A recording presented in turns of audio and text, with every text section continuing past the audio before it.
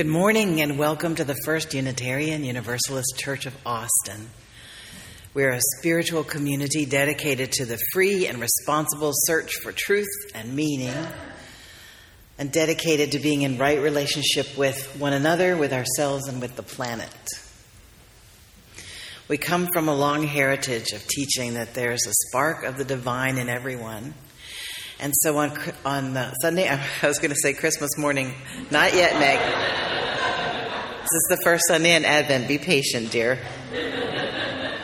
On Sunday mornings, we greet the divine in our midst by turning to one another and welcoming them here this morning. And if you're watching on the live stream, please do greet one another in the comments. And if you're from far away, let us know where you're watching from. Our co-worship leader this morning is Reverend Lee Legault.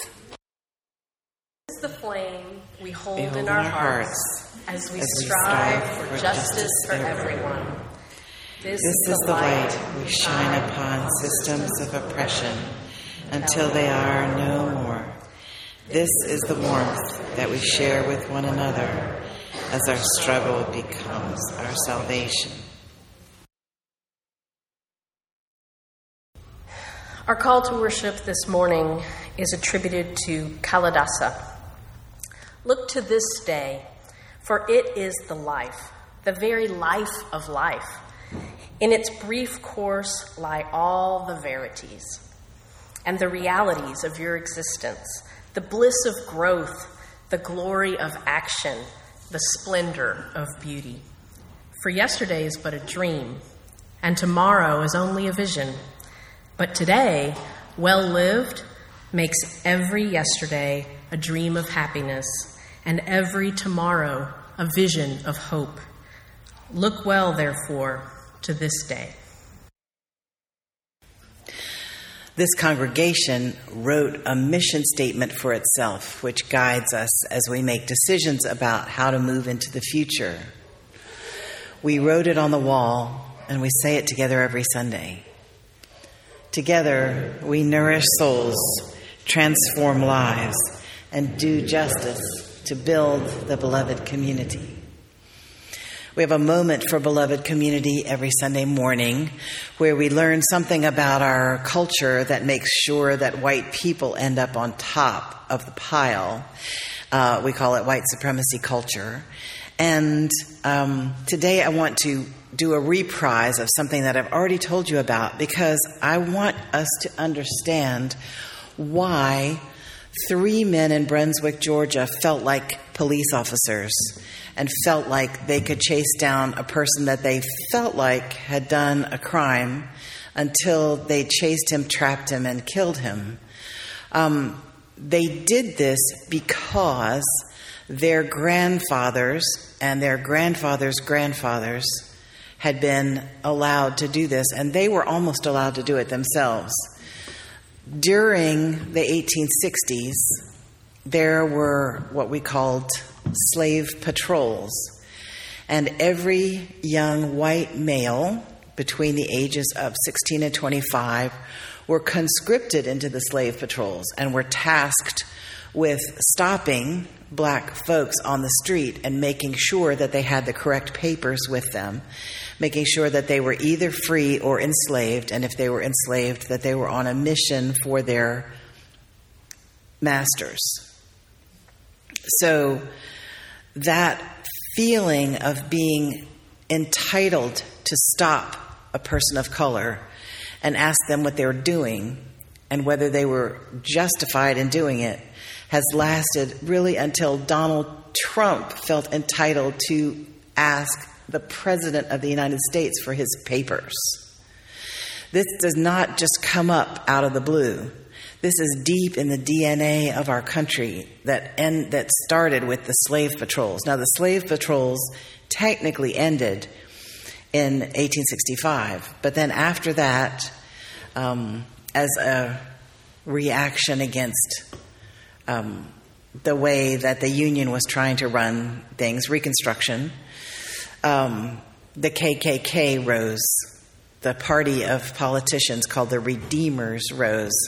And what they did as Democrats was to try to undo democracy and voting rights in the South, and they were pretty nearly successful until the Federals came in the 20s and busted up the Klan. So people have this deep in their memories that if you're white, you're entitled to stop a black person and ask what they're doing, and make sure that if you feel like a policeman, you can act like a policeman. Good morning. This week we celebrated Thanksgiving, and we may have practiced giving thanks. Practicing gratitude and giving thanks is something we can do every week of the year, and it's something that can be really useful for refocusing our thoughts. This book I'm going to read you today shares how simple it can be to find a gratitude practice. Look and Be Grateful by Tommy DePaola.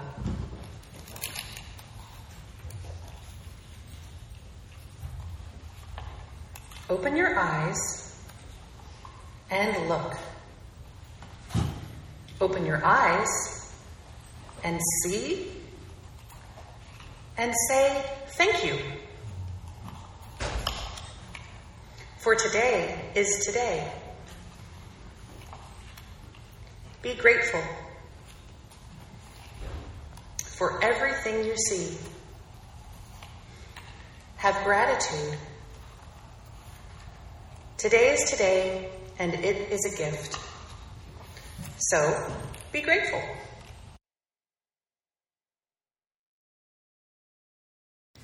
Our reading today is from Philippians chapter 4, verses 8 and 9.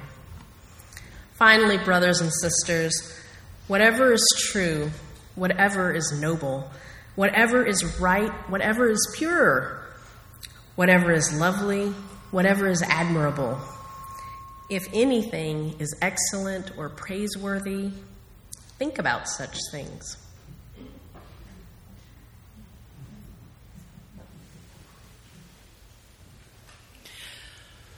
Please join me in an attitude of prayer and meditation where we speak or listen to God as we understand God, or where we listen to the wisdom that's deep within us, or where we just follow our breath as it comes in and out of our bodies. Let us enter into what Ralph Waldo Emerson called the wise silence together.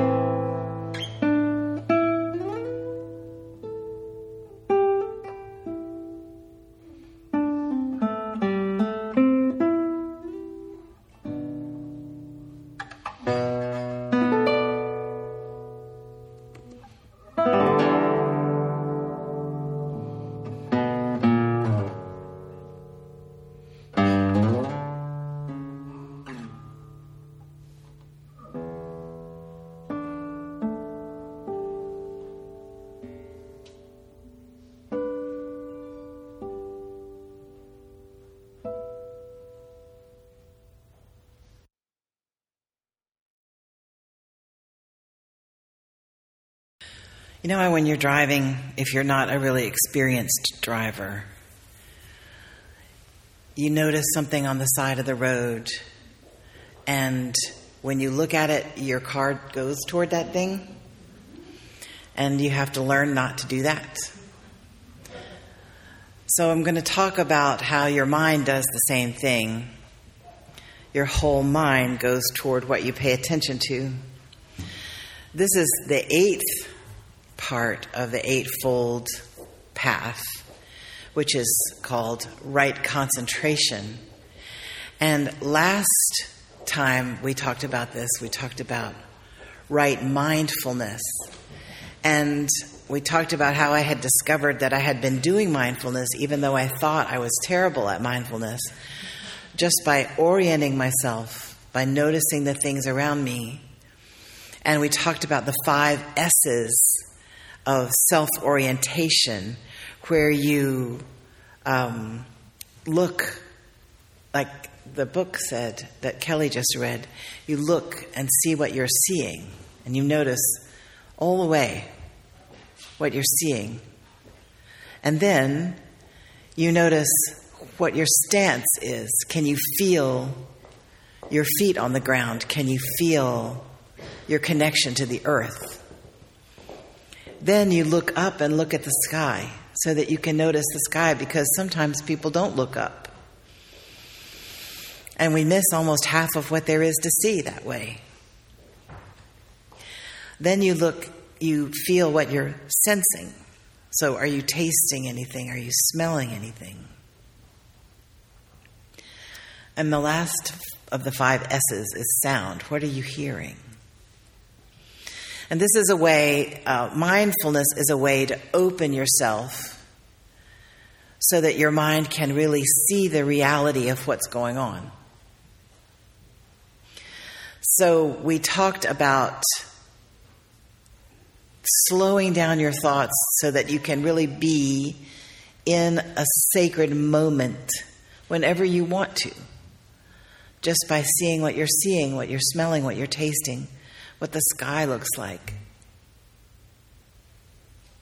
This is one way of quieting what the Buddhists call a monkey mind, what I call a litter of puppies mind, because I'm scared of monkeys. I can hardly go to the Lakeline Alamo Cinema because they have these big statues of apes in there.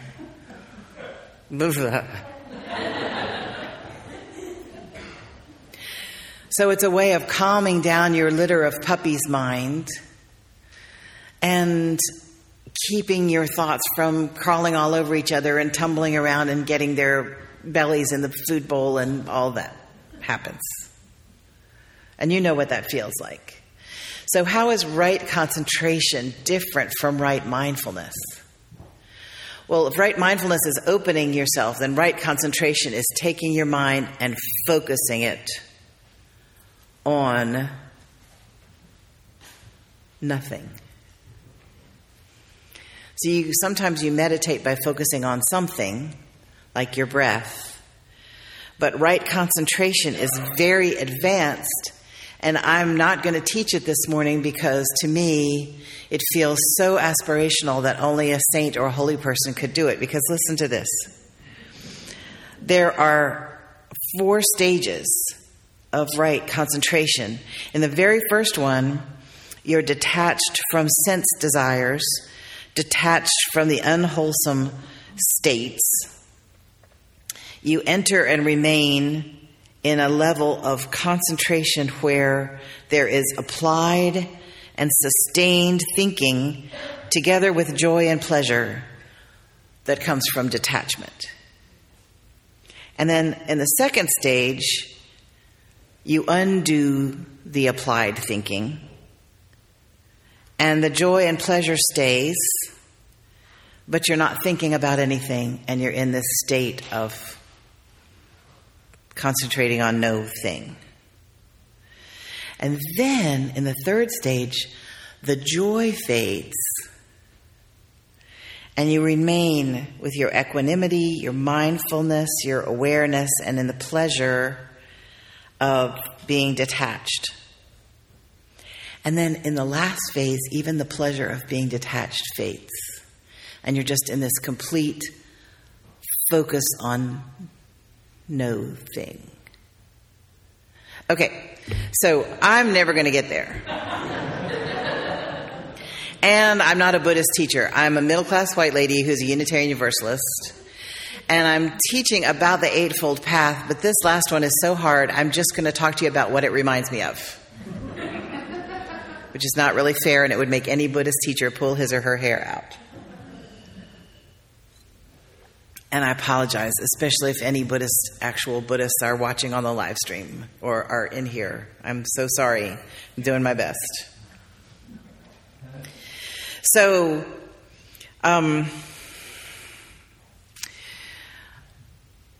I think it would be good to talk about what one of my spiritual teachers, whose name is Wendy Palmer, says, and that is that energy follows attention. So what you do concentrate on, if you can't concentrate on no thing, if you concentrate on something, everybody fills their mind with stuff. And sometimes you can get disciplined enough to be thinking about one thing. And whatever you think about, whatever you notice, whatever you pay attention to, you pay out attention and you get what you pay for, is what she says. So what I want you to notice today is the habits that you're into of where your attention goes. Now, I was talking to my beautiful friend, Pat Job, about this some years ago, and I said something about your habits of attention, and he thought I said your rabbits of attention. And so I'm going to talk about your rabbits of attention sometimes instead of habits. It's just something that my mind does when I'm talking about habits of attention. Some people love finding what's right about a situation. So you go out to dinner and the food is mediocre, but they get back in the car at the end and they go, well, at least the rolls were really good. And anybody who's their friend can make a mistake, do something wrong. They go, yeah, but they have a good heart. They're a good-hearted person. And I think there are other people who have the opposite wiring where they notice everything that's bad about a situation. Those are nature's systems analysts. So they'll come into your house after a year and they'll go, that spot didn't used to be on the couch. What is that? Or you'll go to dinner and they'll go, whoa, that soup was oversalted. Or a friend will make a mistake and do something wrong and they will hang on to it. It's as if they got stung by a bee and they didn't scratch the stinger out. They just left the stinger in, so it kept pumping poison into their skin. It depends on your habits of attention, and it's so easy. I don't know why. Human nature, it's so easy to be one of those people who just notices the wrong things. But the reading that Reverend Lee read from Philippians says, whatever you think about, that's what your mind is going to be full of. So if you notice the good things, then your mind is full of the good things. And if you notice the bad things or the wrong things, your mind is just full of splotchiness and saltiness and overdone meat and all the bad things that somebody said by accident. Does this mean you should ignore the bad things that people do? No. Does it mean you should ignore when something's going wrong with your house or when something's going wrong with your partner? No. It's just, what is your default? What is your go-to? What do you automatically pay attention to? That's the kind of thing that will fill up your mind. And so if your mind is full of crud and slosh, it might be good to disrupt your habits of attention so that you can maybe notice what those habits are. Does that make sense?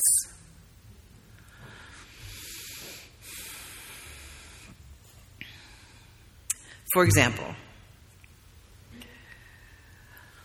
on Friday, my wife and I went to the Texas Renaissance Fair. And I had never been to a Renaissance fair before, even though I know that's where my people are. And so I was enjoying my people, but I'm in a chair. And they had assured me that it was accessible. And so when able-bodied people assure you that someplace is accessible, you have a little suspicion that they may not understand the whole situation. But it was technically accessible. So I'm in there and I'm rolling around, but they're crowds. It's the day after Thanksgiving. And all the shops that I would have loved to have been traipsing in and out of, you can't traipse when you're in a chair. And so all the shops had a step that was this high, which means to person in a chair, you can't come in here. And so that was okay. But there were also piles of sand and big rocks and piles of slippery leaves and pine needles. And so my chair kept getting thrown. I would try to go forward, but it would get thrown over here, and I would almost hit a person. I'd be like, sorry. And the people who are looking to try not to run over other people, they're looking this way. They're not looking this way. So they don't see me. The children see me because we're eye to eye. And they try not to run over me, and I try not to run over them. But it's pretty stressful. And so I'm thinking, I could tell a story of going to the Renaissance fair, and it'd be awful. Or I could remember the good things about it, which were many. The costumes of the people were incredible. We had a friend who makes brooms, who runs a broom shop, and we got to hang out at the broom shop and watch people buy brooms for Christmas. And the whole place smelled really good. And I love good smells. It smelled like pine needles, and it smelled like incense, and it smelled like turkey legs cooking.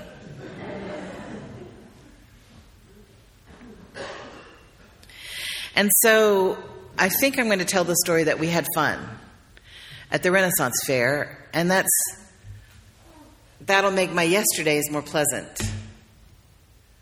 But also, you don't have to just think about whether your habits of attention are to look at what's right or what's wrong. I'm going to go all non-binary on you right now. Because you can shift your habits of attention so that you're looking instead for what's true in a situation. Just decide, today I'm going to look for what's true. Or today I'm going to follow Mr. Rogers' mom's advice and look for the helpers in a disaster situation. That's what I'm going to focus my attention on, the helpers.